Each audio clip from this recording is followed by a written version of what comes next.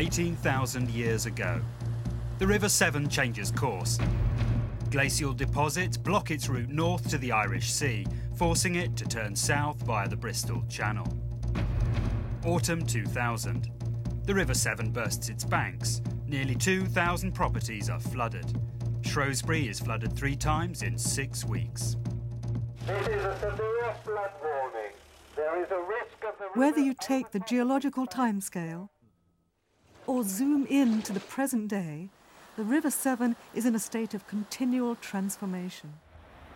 The river is much calmer today, but if I'd been here in autumn 2000, I'd be up to my knees in water, and the equivalent of an Olympic swimming pool would be passing under English Bridge here every second. And if I'd been standing where Shrewsbury is now a few 100 million years ago, there wouldn't have been a river here at all.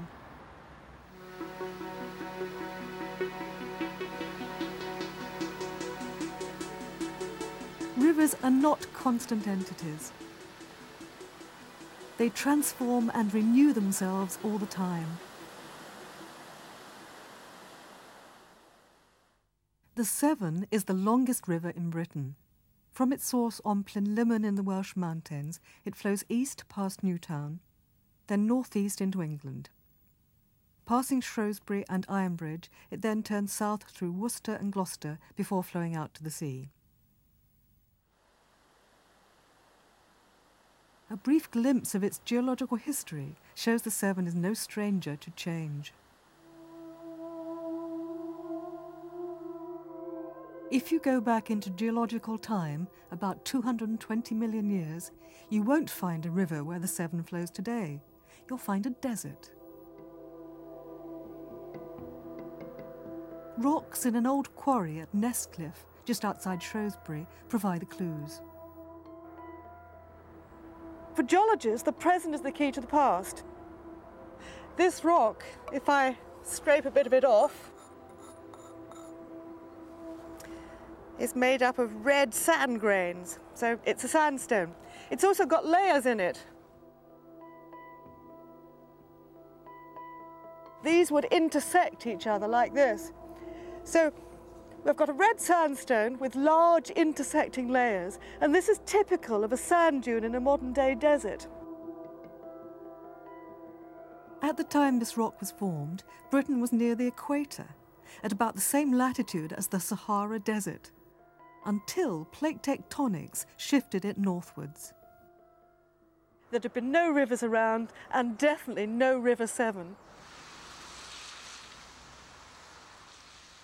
Jumping forward to about 2 million years ago, just before the Quaternary Ice Age, the River Severn is in existence, but flowing along a very different course.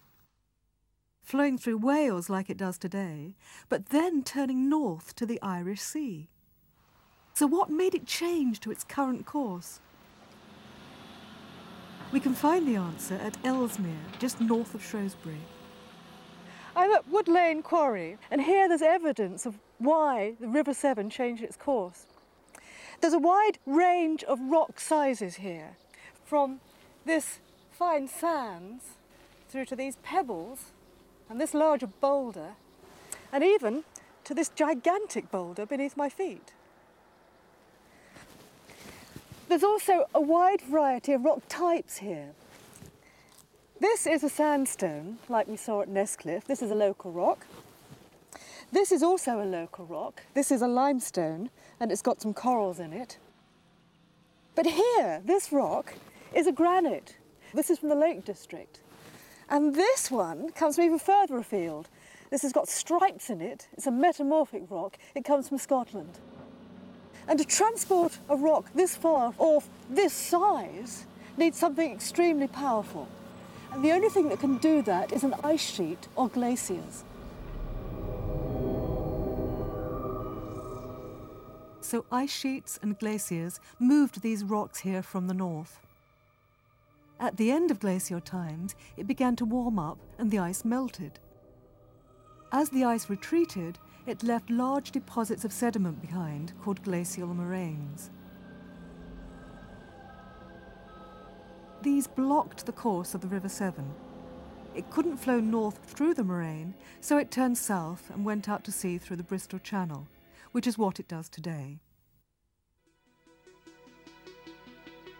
But even within more recent time, you can see the river's been on the move. This may look like a grassy field, but in fact, it's the old riverbed at Shrewsbury. This is the channel the river must have flowed through 5,000 years ago. Today, the river is 1.5 kilometres away, showing that over time, the river has literally taken itself off somewhere else. And the process never stops. Rivers can change their channel even on much shorter timescales.